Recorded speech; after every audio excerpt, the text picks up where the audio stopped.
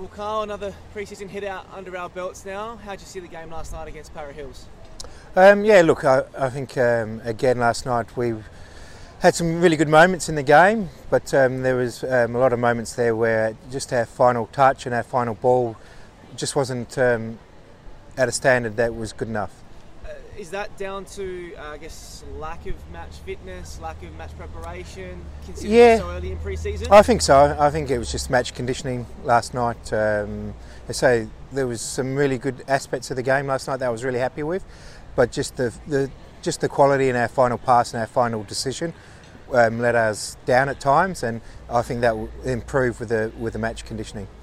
In terms of a game like that, obviously that's a second hit out for pre-season. What are you looking for? Is it just the match fitness? Is it trying to get that sharpness back, or is it a combined? Yeah, mostly just to get the match conditioning back. That decision making under pressure in game situations. Even though we're doing that at training a lot, it's different in a different environment against different players. So that's all we're looking for at the moment, just to get that conditioning in the legs. Obviously, Ryan Kiddo missed last night. Could you provide an update on how he's travelling and how he's feeling?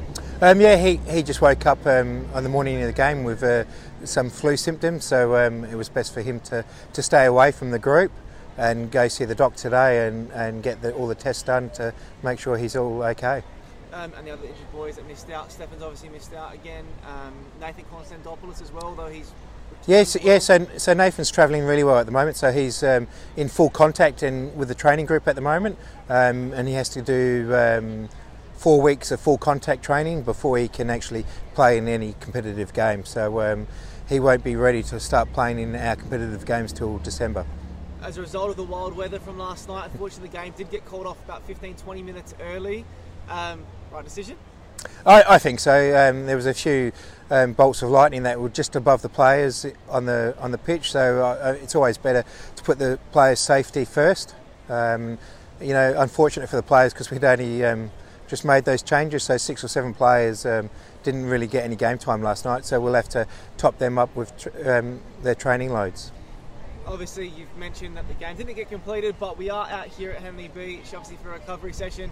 How good is it with the sun out to get the boys in the salt water and go for a bit of a swim? Yeah. As I say, majority of the squad last night had 60 minutes, which is what we planned for the main playing group last night. So at least they got the work put into them. It's just the younger boys that missed out. So we'll top them up during the week on the training track. And the club announced the signing of George Timothy yesterday. How happy are you that we were able to secure his signature and I suppose announce that for the club? Yeah, it's fantastic. It provides us a lot more balance and opportunities in the back four. We haven't really had any cover on the left side of the defence for all last season. We never really had any cover there. So George to come in and the quality that he's got for a young player, he's going to take a little bit of time because he hasn't played football for nearly 12 months. So it's going to take a little bit of time, but we're prepared to invest that time into him because we know the quality is there.